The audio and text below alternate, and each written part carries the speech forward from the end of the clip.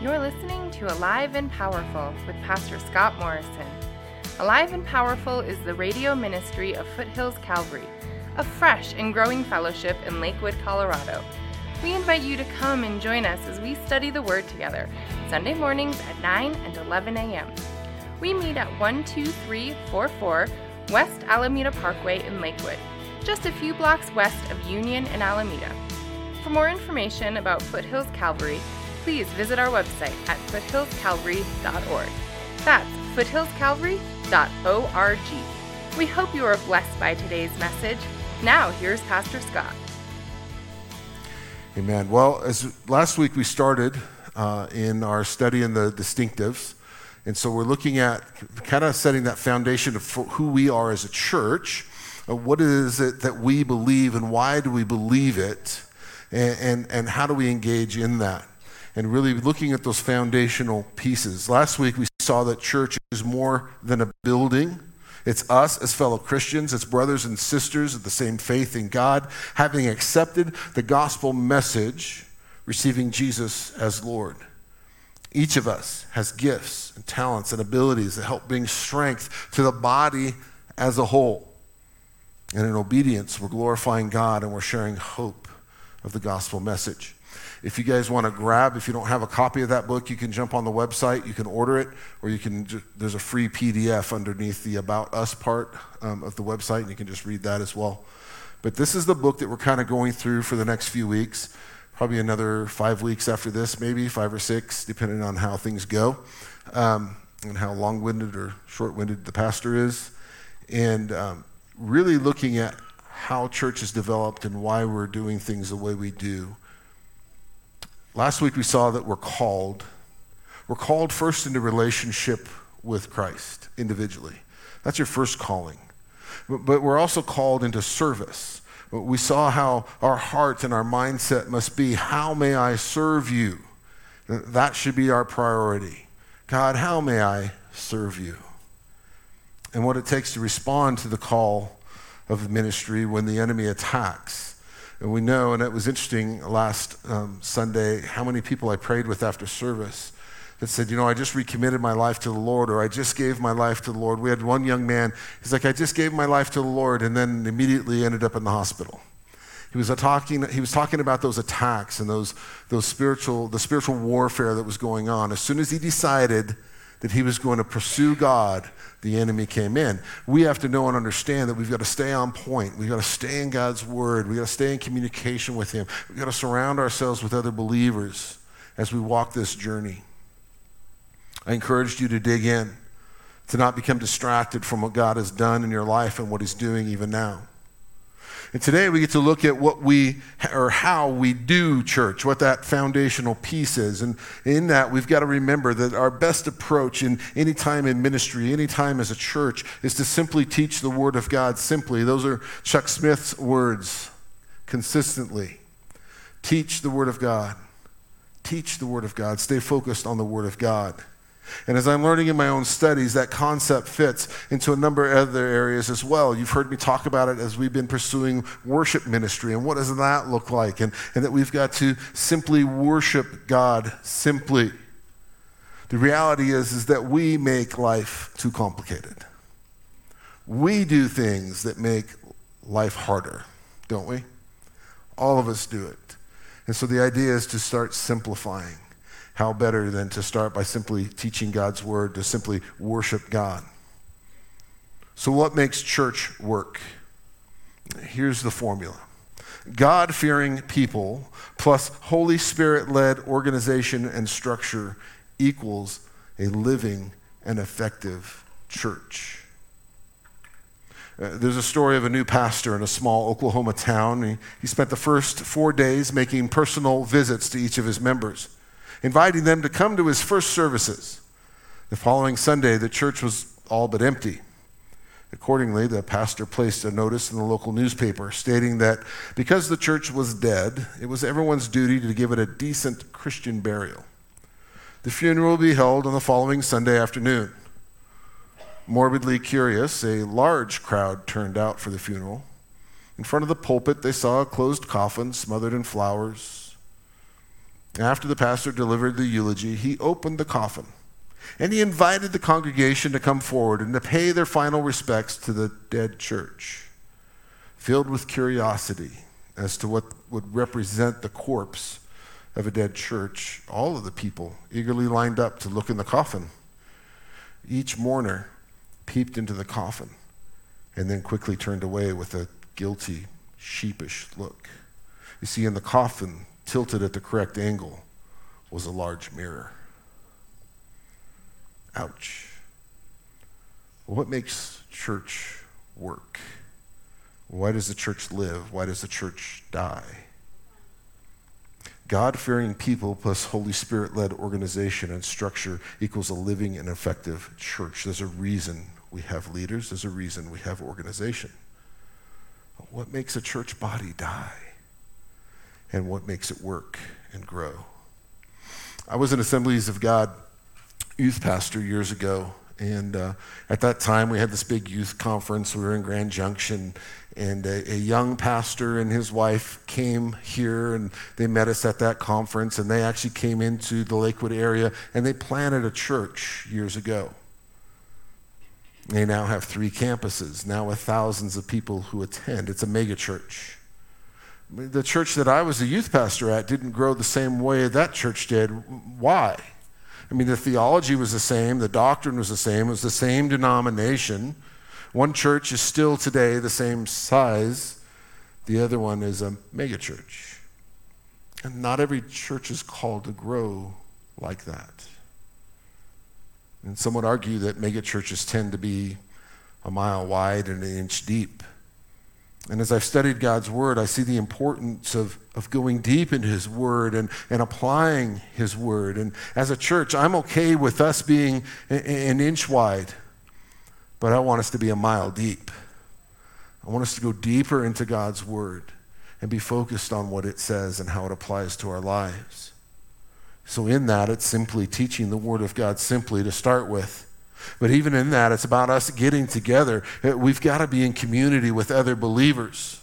In Hebrews 10, verses 23 through 25, it says, "Let us hold fast the confession of our hope without wavering, for he who promised is faithful. And let us consider how to stimulate one another to love and good deeds, not forsaking our own assembling together, as is the habit of some, but encouraging one another, and all the more as you see the day drawing near." So the exhortation for you, hold fast. Hold fast to what? To the hope that you have in Christ. You have a hope. Hold on to that hope. Don't let that hope go. God is faithful. The hope you have in Christ will sustain you. We've got to strive to stimulate each other, encourage each other. That's why I love the fact that we're not wearing masks now, right? So we can see faces. Because your smiles encourage me. I like to smile back sometimes. Right? We need to see each other and engage with each other and encourage each other.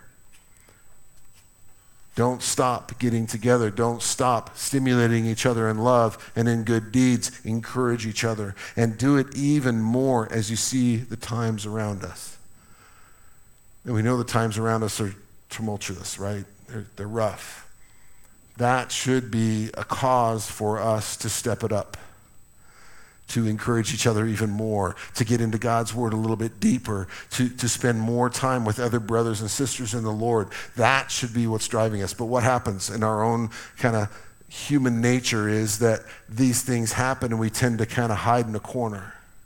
I'm going to go get my closet and shut the door. Yeah, I'm still going to read the Bible and pray, but I'm going to hide over here. When the reality is now more than ever, we've got to get out and we've got to engage in our faith. Encourage each other. The reality is that the rapture of the church could happen at any time.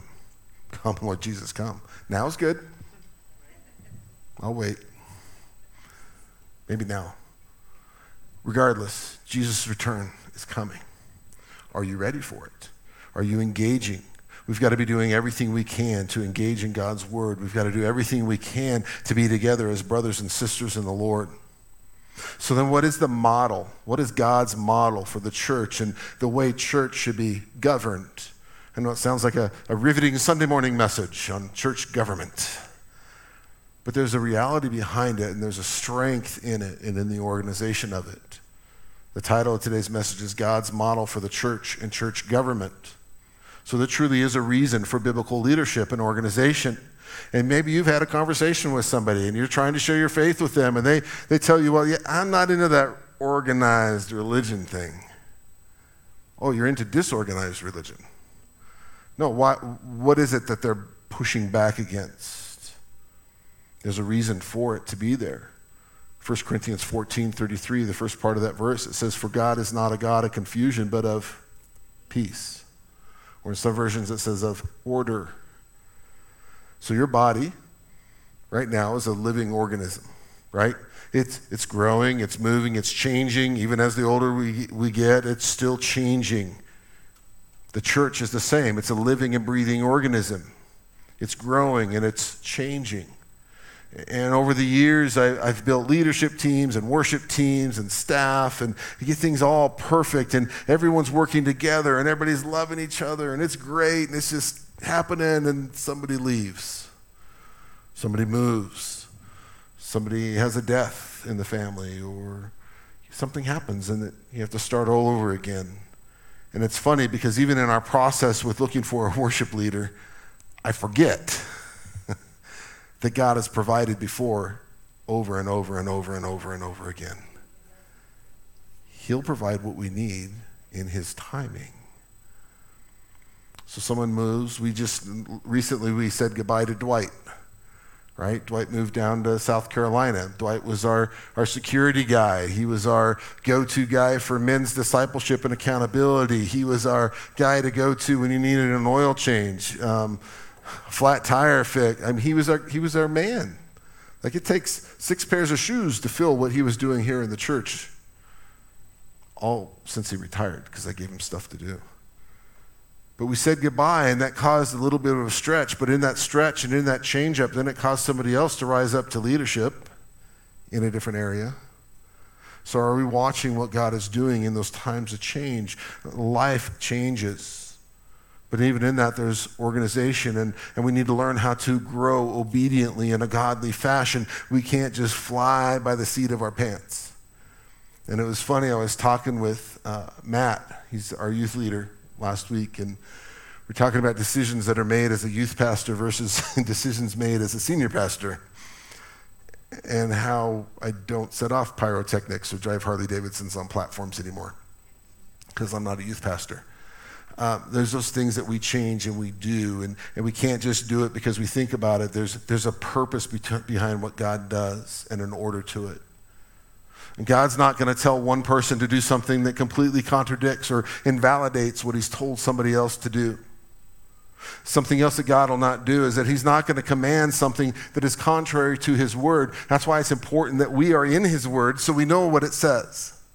So when we hear things, we can weigh it against God's word, and we can rely on the Holy Spirit to give us discernment as to whether or not it's true. He truly is a God of order. And so there's purpose when he brings us together in fellowship with other believers. He has plans to use each of us. He has plans to use our gifts and our talents and our abilities together, unifying the body through the leading of the Holy Spirit. There's purpose. There's order. I know in our world today, people look at anyone who calls themselves a church or a Christian, they look at them as somebody, at us as somebody who's out of touch with reality, right? As our book points out, that there have been many things that are evil that have been done in the name of Christianity, under the flag of Christianity, or under the flag of Jesus. I mean, you can read through history and see some pretty big things. I get aggravated every time Westboro Baptist shows up to protest a church or a funeral, and where they're just spewing hatred into the community. The media picks up on those stories, and what do they say? Oh, now over here we've got this other bunch of crazy Christians again. Here they go. Watch what they're going to do. That's not us. What does it mean to be a genuine follower of Christ, and are we portraying that? That's what we've got to be. The reality is that every church is made up of imperfect people. I am not perfect, and I will fail. I am a human being. But my eyes are on God, and my heart is set to follow him. And I'm relying on the Holy Spirit to guide and to direct and to protect what I do. And that's all of us. And we need to encourage people to judge the church by the fruit of the Holy Spirit. That should be evident in each of your lives. People should see and know and understand that you're a Christian just by meeting you on the street, without you even have to say much. You don't have to give them the Romans road. Let the Holy Spirit do the work and speak through how your attitude and your actions are into their lives. When you look in the book of Revelation, less than 60 years after the church was founded, Jesus was calling the churches on the carpet. He was telling them that they needed to repent and take care of the flaws and the false doctrine that was happening within the church.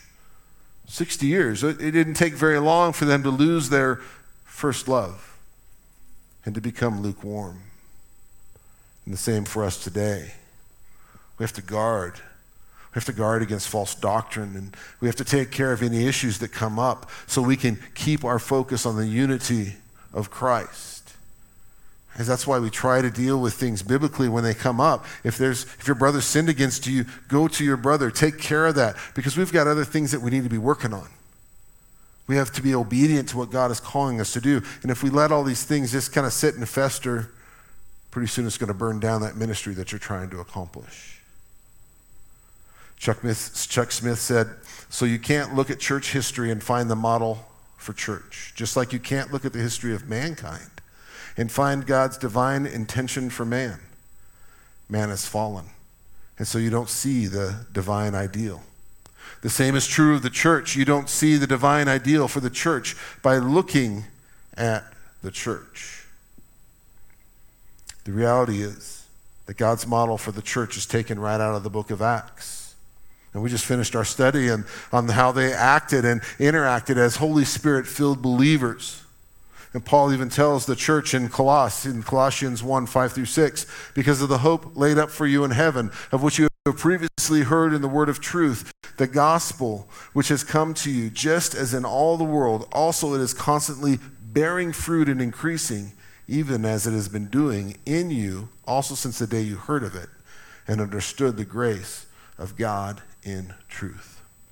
What does a successful church look like? It looks like the Acts church, whom spread the gospel message throughout the world. That's what it looks like. It was a church that was filled with the Holy Spirit-filled believers. It was a church that was led by the Holy Spirit at every turn. And what are we doing as a church personally? What are we doing to spread the gospel as Foothills Calvary? And that's why we use the technology we have. We have live stream. The gospel message is going out. It's on the internet. It's out there. We have Facebook Live. We go live on Facebook, and people are able to see the message, and they hear the gospel on there. We have the recordings. They're able to come back to the website and see it there. We do everything we can to make sure that we are ready to proclaim the gospel. We have the radio program as well. Right? The radio program goes out. The gospel message is being proclaimed. We have the outreach we've been doing to the apartments behind us, taking food, taking Easter stuff. We have Easter outreaches. We have the trunk or treat, the harvest festival stuff that we do. It's all about proclaiming the gospel. It's the foster care ministry. It's about bringing hope into a place where kids are hurting and lost, or where parents are feeling like they're struggling and they need help. It's doing everything we can as a church to share the gospel. It's why we have evangelism classes, so we can encourage each other on how to share our faith and to do it effectively and boldly. Even this study caused me to pause and ask, do we really rely on the Holy Spirit as much as the Acts church? And at every turn, they paused and they asked for the Holy Spirit's direction. In Acts 13, 2 through 3, it says, while they were ministering to the Lord and fasting, the Holy Spirit said, set apart for me Barnabas and Saul to the work which I have called them. Then when they had fasted and prayed and laid hands on them, they sent them away. They were looking for direction from the Holy Spirit. as who to send, who to engage in ministry. Acts 15:28, for it seemed good to the Holy Spirit and to us to lay upon you no greater burden than these essentials. And that was in their teaching. Holy Spirit, would you guide us in how we teach and the information they need to have and what we need to help them understand as we disciple them and teach them. Then Acts 16:7, as they had come to Mysia, they tried to go into Bithynia, but the Spirit did not permit them. The Holy Spirit stopped them from moving forward. You think for a minute, is there a time where you feel like God just shut a door all of a sudden and you were kind of mad that the door got shut? Could it be that the Holy Spirit was stopping you from moving into a place that you weren't supposed to go? Are we even looking for that? Are we watching? These men sought after the Holy Spirit. They were consistently directed. They were obedient. They walked passionately and with authority in what God had called them to do, always seeking for the direction of the Holy Spirit. In Acts 4, it says that they were persecuted. And they stopped. They prayed. They sought the Holy Spirit. And then they boldly proclaimed the gospel. So the question for you then is this: when is the last time you felt that persecution? You felt that the enemy, the devil, was pressing in on you. But what did you do when that happened? How did you respond? Did you ask God for guidance? Did you ask the Holy Spirit to fill you and strengthen you, to direct you? I would dare you to do that. When you feel that pressure come, I dare you to ask, oh, Holy Spirit, will you fill me? Will you strengthen me so I can do the right thing mentally, physically, spiritually, emotionally, Lord? Will you strengthen me so I can do what you want me to do? Pray that with expectation and watch what God does. We see that perfect model of what the church should be in Acts 2:42. They were continually devoting themselves to the apostles' teaching and to fellowship, to the breaking of bread, and to prayer. If you and I want to grow in our faith and fulfill God's call on our life, we've got to be consistent, and we cannot lose perspective. Eyes on God, eyes on His Word. Jesus gave us a mission, and to fulfill it, we've got to regularly get together. We've got to be together under the instruction of God's Word. We've got to be worshiping together, encouraging each other through fellowship. We've got to be breaking bread together and be praying with and for each other. And you've heard me say it before, and you'll hear me say it consistently. And even this morning, again, we met before first service, and we circle up and we pray for the service. We pray for you. We pray for what God is going to do in the services. And then we've been breaking them up into groups of 3 and 4, saying pray with each other. And then I challenged them today. On top of that, once you're done praying with and for each other, be watching for somebody else to pray with before you leave this building. Because we need to pray with and for each other. It brings encouragement and brings strength. And I know it sounds like a repeat, because it is. And I'm going to keep repeating it, because we need to do it. And we need to pray with and for each other. We have to remember then, we have to be together. God never calls us. He never calls you and I into a life of solitary confinement in our faith. You don't become a Christian and get to go hide. You become a Christian and you start walking with other believers. You start looking for other believers and encouraging other believers, and then you start looking for others who need Jesus as well. That's how we become all that He has created us to be. You remember our earlier verse, Hebrews 10:24, consider how to stimulate one another to love and good deeds. Everybody in this room can do that. Who are you encouraging? I used to pray over my kids all the time before school, before I let them out of the car. I pray that God would help them to be an example and an encouragement to their teachers, to the students that they go to class with, that they would be an example and an encouragement for Christ. You and I are to be the same thing. How are you doing at this? Are you being an example? Are you encouraging others to do good things, to make wise choices? That's why I have Pam with me in the truck, right? To help me make wise choices as people are driving not so good. As she grabs my arm. Okay, Pastor Scott. She's encouraging me to do good. I have 4-wheel drive. I could run them over. No, don't do that. Do good, Scott. That's what we're supposed to do for each other. to encourage each other to do good, to encourage each other in our walk with the Lord. And when we do this as a church, then we're going to experience what Acts 2:47 says. The Lord is the one who adds to the church. As you read through the book of Acts, you see that they were growing. Why were they growing? Because they were in God's word. They were committed. They were committed to fellowship. They were committed to breaking bread. They were committed to prayer. They were doing good acts. They were encouraging each other to do the same. And that's contagious. That's more contagious than the coronavirus. Right? Can we be Jesus to other people and be so full of the Holy Spirit that they've got to have some of that? Will you share that with me? We don't have to be part of a marketing campaign. I know Nori will love this, one of your elders, because a while back we talked about having a director of marketing, which really is just a title, but it's who's going to handle Facebook and who's going to handle the technology stuff, really was what that title was. But we don't have to be part of a marketing campaign. It might help short term, but we lose focus so quickly. We expect some kind of gimmick or program of the month club to grow the church. It's the same process with diets, right? How many diets are out there and which one are you going to buy into next? The Church of the Month program. I grew up in a church that did that. We even did the purpose-driven church program. Anybody do that one? No? Then we had purpose-driven life and purpose-driven whatever.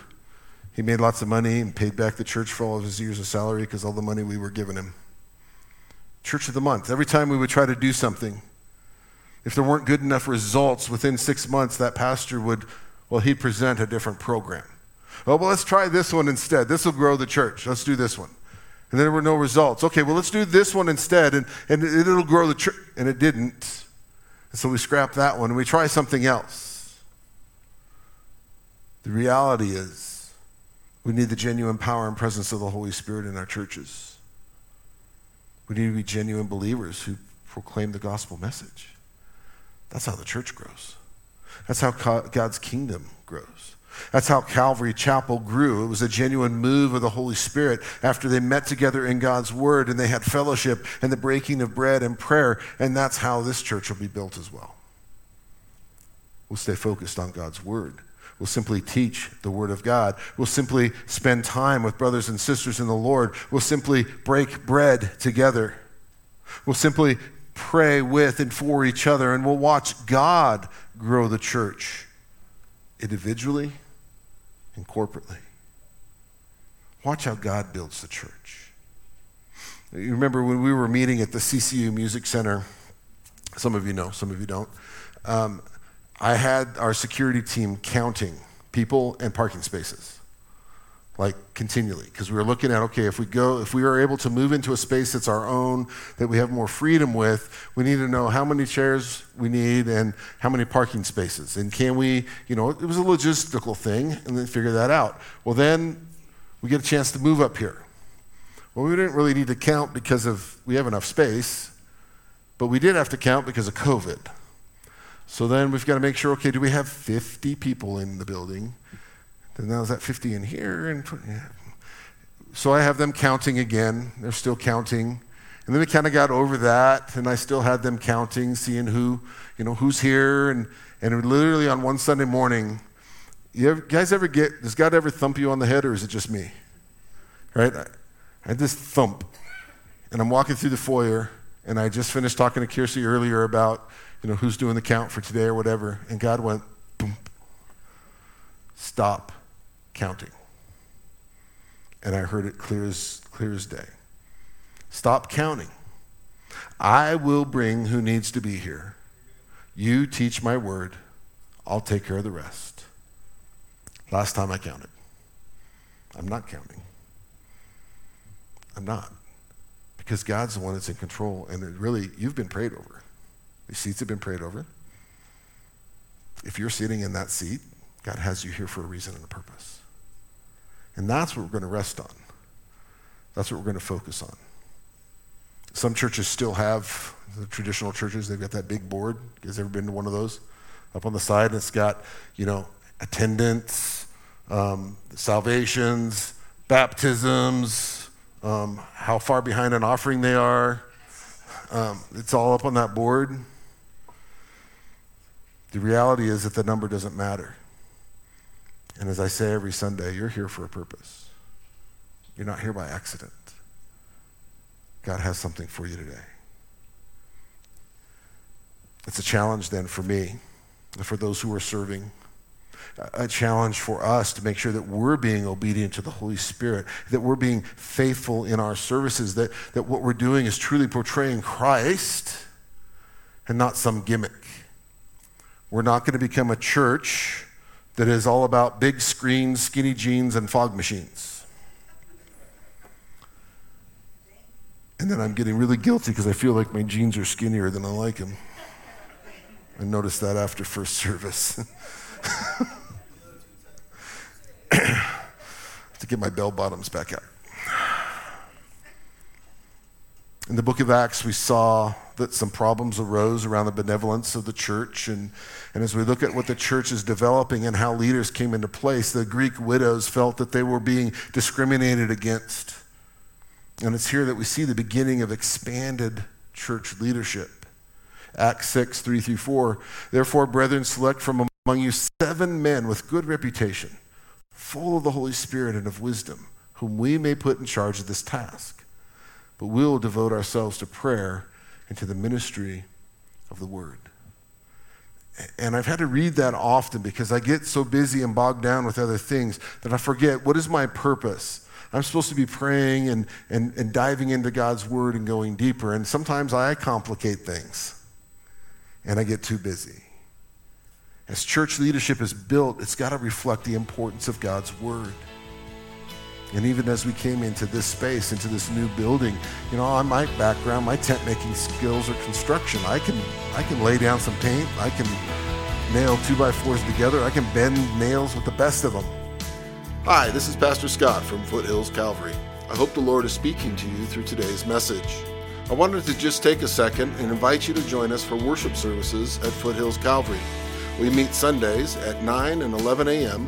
at 12344 West Alameda Parkway in Lakewood, just a few blocks west of Union and Alameda. If you'd like more information on Foothills Calvary, please visit our website at foothillscalvary.org. Now let's get back to our study. I pray that the Lord will continue to speak to you by His Holy Spirit. And when we got in here, one of our brothers, who's a construction guy, he was in first service, he says, okay, Scott, I know as you look at all this, because he came and walked it, and he's like, what projects do we have to do? He goes, I know you want to do this work, but you can't. You can't do it. Your job is to study God's word and to pray and to teach. And he was right. I mean, I think I've done some little things here and there. That's kind of fun. I've painted only one wall. Well, that's boring. But he was right, and those words echo in my ears still, and I have to remember. And remember that God is positioning men and women within our church that are here to serve and to do things for service to the Lord, and to allow them to do those things and encourage them in their walk. And there's men and women who come in and take on some of that ministry load, and each one of them pointing people to Christ, even through that work. In the process of building the church, God also used miracles to point people to Jesus. But the ministry as a whole is not about the miracle. It's about God's word. It's about pointing people to Jesus, even in the midst of that miracle. So everything we do, it's got to be Jesus first. He's got to be the focus in what we do. If we lose that, if we let that slip aside, then we're sliding into what the world is doing in dismissing Christ. God's word from Genesis to Revelation is all about Jesus. It was awesome yesterday as the worship workshop was going on, and I was working in my office, and every once in a while I kind of peek my head out, or I'm listening, because right across, Cindy's got the vocalists over there, and they're singing, and I can hear Cody in the other room, they're talking technology, and I come down here, and Marcel's, trying to get everybody on the same beat, and just watching what God was doing was encouraging. And I know there's 20 plus, and I don't remember how many people we actually had that came to the workshop, but not that I'm counting. I wasn't counting. Sorry about that. But it was fun to see what God was doing. There's audio visual, there's instruments, there's vocalists, there's an all wide range of education in those areas. Some are new to a lot of it, but getting a glimpse to see how all those pieces work together, the gifts and talents and abilities, and that it's not just about standing up here and singing a song, playing the guitar. That's easy. No, there's a lot to it. And it was awesome to be able to see all these gifts and talents and abilities being used to glorify Jesus. And I sat back in the back at the end of kind of the session, and I'm watching, and they've got everybody up, and they're engaging everybody. So the vocalists are switching out, and instrumentalists are switching out, and the AV team is doing their thing, and just watching and seeing. So when you see a 9-year-old on a bass guitar, I don't know how old the oldest person on the stage was, I won't ask. But there was a wide range up here of people just wanting to glorify God. And it was good. And I just sit back there, I began to weep, just thanking God. Because it's raw. Some of it was raw. But it was so good. Because the heart was, well, I just want to worship Jesus. And that's what we need. Success for me, well, I'm going to go back to that, the theme. Cindy had asked me, what's the theme? What do you want us to say a theme? What's the vision for worship? And really it went back to simply worship God. Simply. And yeah, there's moving parts, and there's a lot of production things that still happen in every church, in every ministry. But can we just worship God at the end of it and be simple? Success for me, it's watching people engage in faith and worshiping God. And as I sat back there and I just listened, it was amazing. The same thing of watching you guys engage with each other in between services. You know, we do a lot of good things up here, and we pray, and we give the word, and we worship, and we're up front for a little bit, and we're ready to pray with you, and a lot of times people don't come down front, and that's okay. God will get you later, like in the foyer. Because when I walk out and there's half a dozen of you praying with each other out in the foyer, that's success. That's ministry. And that's you guys being obedient to the Holy Spirit moving in and through you and ministering to each other. It shows that God is working. And it's awesome to be out in that foyer, and especially after second service. Between services, it's hard because we want to get everybody in here for worship. After second service, there's people that are here till 3 o'clock, just hanging out. I mean, it's not even food. There might be some leftover cookies. But they want fellowship. And that's powerful when we have fellowship together and we love on each other. As I said last week, it's encouraging to me. It's encouraging to our leaders to see that happening. Although it is okay to still get into the sanctuary between services before this starts. Yeah, just saying that. Don't lose perspective. What is the best way to build a church? We'll start back in the study of the book of Acts and look at how the church was built.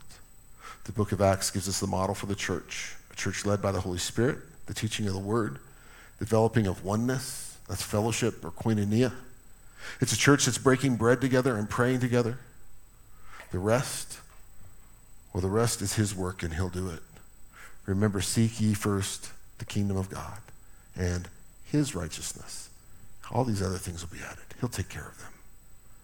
He will add daily to the church those who should be saved. Right? There are some days, and in the last 4 years, there are days where we've had 6 people respond to the altar call and give their lives to the Lord. And there's been times where there's been none, 0, 0, 0, 1, and then 2, and then none, and then somebody from the radio, and somebody from the internet. Right? All we're to do is trust in God, stay in the Word, and allow him to draw people in his timing. We just need to stay focused on the main thing, the gospel message, and operate in humility. So that's God's model for the church. But what about church government? Such a riveting subject for a Sunday morning. Church government. In the New Testament, it doesn't give us a clear picture of God's preference. for church government, but we have to remember God is a God of order. And there are basic forms of church government.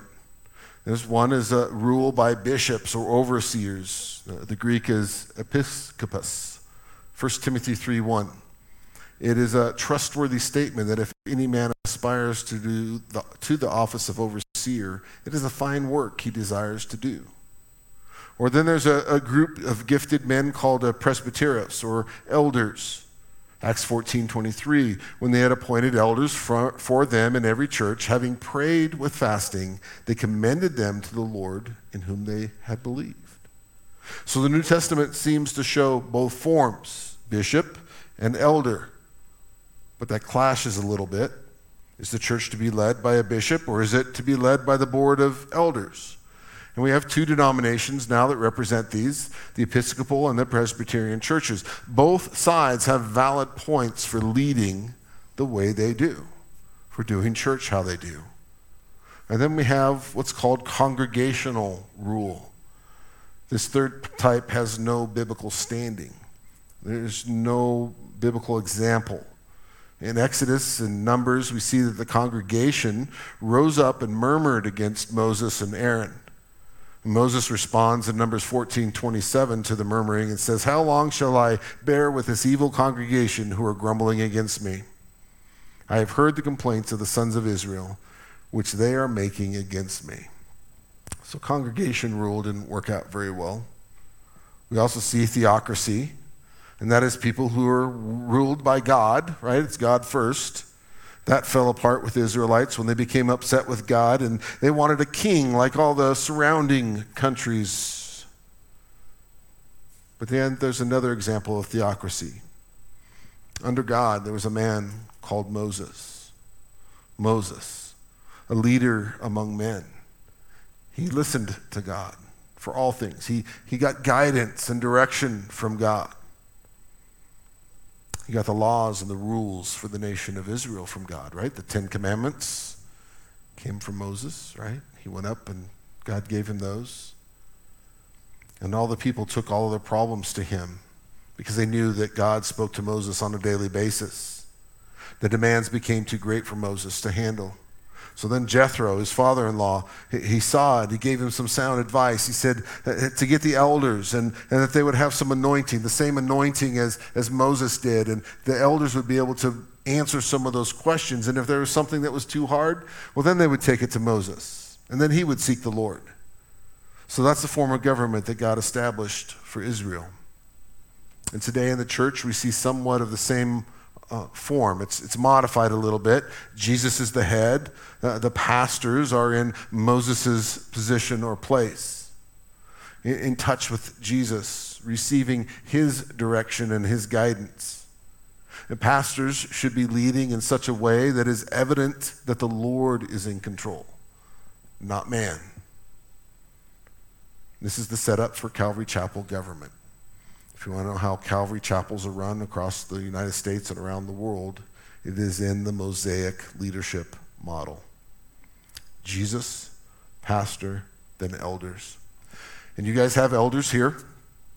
Nori Bush, Keon Sheffield, and then Pastor Nate Morris, our founding pastor. Those are the elders of this church. All of these men provide support for me and vision. They support the vision that I have for the church and for the body and for our community, and they pray over me, and they give direction, and they hold me accountable as I teach, even bringing correction. Nori is like our scholar, right? He'll meet me at the altar at the end of service if I said something wrong. The first time he did it, he sent me an email, and I was offended because I asked for accountability, and he gave it to me. And I grumped at God, and God said, that's why he's there, to keep me on track. So there's accountability, right? We all like to be held accountable until we're the ones not holding someone accountable. We're held accountable. I take almost everything to them. They don't need to know, according to our bylaws. I don't have to take everything to them. I, as the pastor, make the decisions. I am an open book to them. We have open communication every week, and I take everything to them. Hey, here's what's going on. Here's what we're doing. Here's the direction we're going. Here's what God's doing. Here's how God provided. Here's where I need some help and some guidance, and they're right there every step of the way. I've received wise counsel from all three men. Elders are chosen very carefully. We didn't just line everybody up and go, eeny, meeny, miny, mo. These were men who were already serving in the body. They were already doing ministry before they were ever asked to hold on to a title. It's not about a title. These elders that you have, they serve God passionately. I've surrounded myself with men of God who don't always tell me yes, which sometimes makes me grumpy. That's what they're there for. And so they bring in strength where I'm weak. Where I have struggles, they have strengths, and vice versa. But the same carries over to you guys as well. My exhortation to you is that you would surround yourself with people who will give you strength, will bring strength to those areas that you struggle in, so you can grow in your walk with the Lord.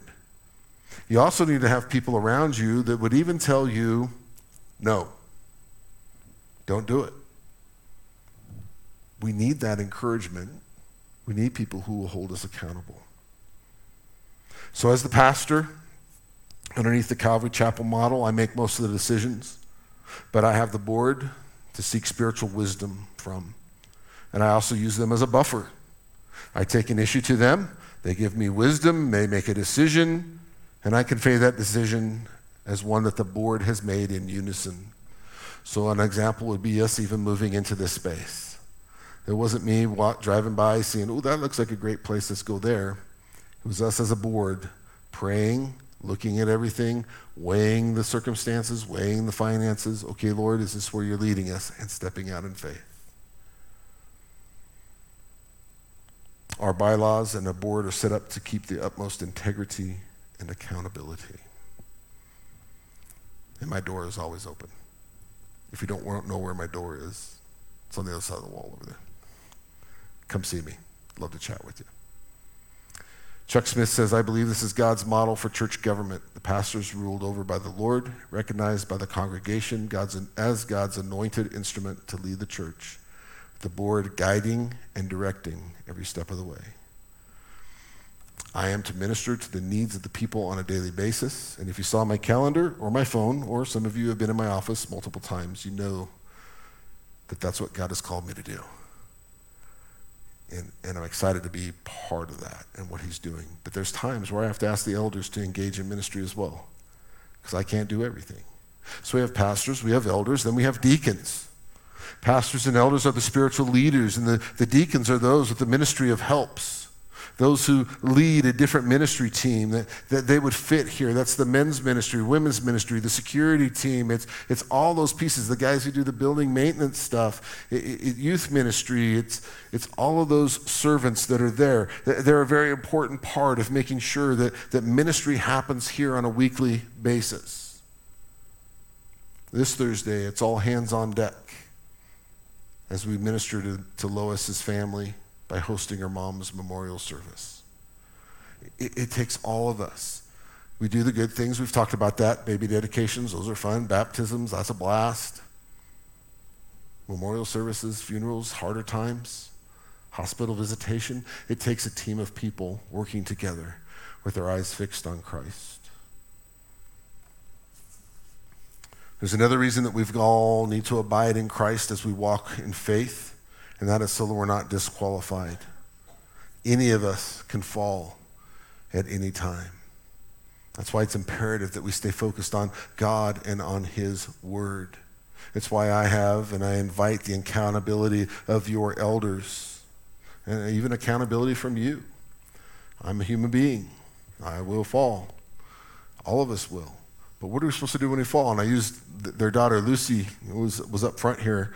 If she's cruising along and she trips and she falls and scrapes her knee, what does she do? Well, she cries probably. I mean, I don't know. I haven't heard her cry, but she might cry a little bit. But she gets up, mom or dad get it wiped off, or she gets wiped off, and what does she do? Goes right back to what she was doing. As believers, as followers of Christ, we've got to do the same thing.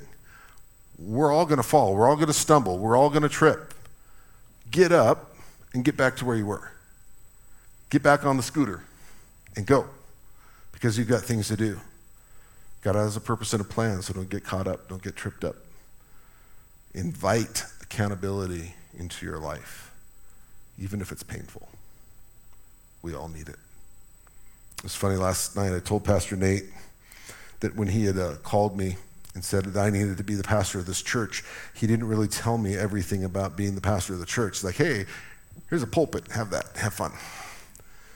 But the spiritual warfare that increases, the things that happen, the workload that's there, what does that look like? There's so much to do and on a weekly basis, and it takes really all of us doing ministry together, and I can't do it without you. I can't do ministry without you guys engaging and being a part of what we do. It is us as a ministry. This isn't Scott's house. This is God's house, and we get to do ministry together under the same roof, and I need you to engage in ministry with me. So the pressure is on me to seek the direction of the Holy Spirit, to walk forward boldly, leading us as a congregation. So the Mosaic form of church government is what Calvary Chapel adheres to, and that's what we as Foothills Calvary walks under. So the challenge is for us to live our lives surrendered totally to God, ready to serve wherever he leads, and always aware that the enemy wants to steal, kill, and destroy. So my ask of you this morning is that you would seek the direction of the Holy Spirit in every area of your life. Ask the question, God, should I do this? God, is this where you're leading me? God, would you bring provision and favor? Would you bring clarity of mind? Take it to the Lord. I would also ask you to ask God about serving even here in this body. There's a lot for us to do. We get more accomplished together. Next week we get to take on our study in the Holy Spirit and building the church in God's way. And I'm excited for us to get into what the gifts of the Spirit are and how we use those and how they're still alive and active today in our body, in our church. And it's not by might nor by power, but by my Spirit, says the Lord. That's how the church is built. Amen? Amen. Let's pray. Father God, thank you again for your word. We thank you again that your word is alive and powerful. It's just as alive and powerful now as it ever was. And we thank you that throughout biblical history, even in our world history, that you raise up men of God who simply want to teach the word of God simply. We thank you for the example of people like Chuck Smith and other pastors who have come out, who stand strong on the gospel message. Lord, I ask that you help us develop Christians in such a way that would bring strength and glory and honor to your kingdom. Develop within us the servant that you want us to be. Develop us, Lord, into the worshipers that you want us to be. So, Lord, I ask that you put within our hearts that we would all simply teach the Word of God, that we would be creative and simply spend time in fellowship with brothers and sisters in the Lord, that we would remove some of those things that are blocking us from just simply breaking bread together and having communion together, celebrating the Lord's Supper together. Help us to remember with heartfelt love and gratefulness what you did on the cross. Help us to be ready to simply pray with and for each other. And in doing all those things, Lord, watching you grow the church, individually and corporately. So, Father, we just ask that you help us to walk through life with our eyes and our hearts set on you. Maybe you're here today or you're listening online right now. You don't have a relationship with God, or maybe you've even pushed back from it. Maybe you've had a bad experience within the church and you've pushed away from God. Today's the day that you can take care of that. Today's the day that you can get things right with God. The gospel message is the fact that God made the heavens and the earth, and they were perfect. It was good. He made man and woman, and they were good. But then Satan brought destruction into that garden, brought sin. And that sin broke the relationship between God and man. And ever since then, we try to fill that void that has been created. We try to fill it with alcohol, with drugs, with money, with sex, with pornography, with material things, with religion, thinking that if you go to church or you do enough religious things that you'll be okay. All those things will decay again and fall away. The only thing that'll fill that gap, that'll fill that void, is a relationship with Jesus Christ. Jesus came from heaven to earth, and as soon as his feet hit the earth, they were walking towards the cross, where he knew he was going to die on that cross, where his blood would be shed for your sins and my sins. He would die. He would go to the tomb, where 3 days he would be raised again. And he's now with the Father in heaven. Because of that act, we have the freedom and ability to repent. That is to ask for forgiveness of our sins and to turn from those sins and have a restored relationship with the Father. So with every head bowed and every eye closed, if that's you this morning, I just want to read Romans 10, 9 and 10. If that's you this morning, we're going to have a conversation in a second with God, your heart to his heart, because his word says if you confess with your mouth that Jesus is Lord, you believe in your heart that God raised him from the dead, you will be saved. For with the heart the person believes, resulting in righteousness, and with the mouth he confesses, resulting in salvation. So if that's you this morning, you need to either make things right with God or have a first-time relationship with God, I'm going to ask you to pray something like this with me. Hey, dear Jesus, I believe you died on the cross for me, and I believe you're alive today. I confess that you are Lord. I'm sorry for my sins. Forgive me. Come into my life and be Lord of my life.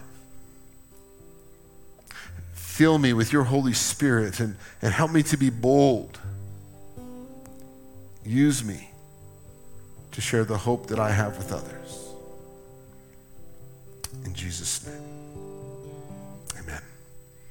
If you prayed that prayer in this room, or you prayed it online or on the radio, let me know. If you prayed online, you can email me, Scott at foothillscalvary.org, and I'll reach out to you as well.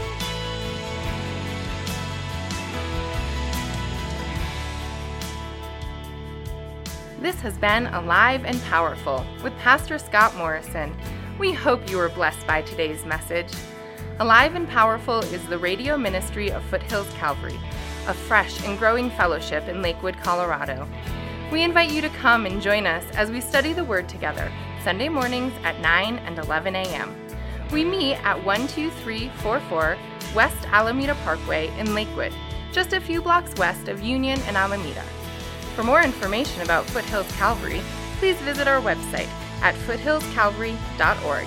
That's foothillscalvary.org.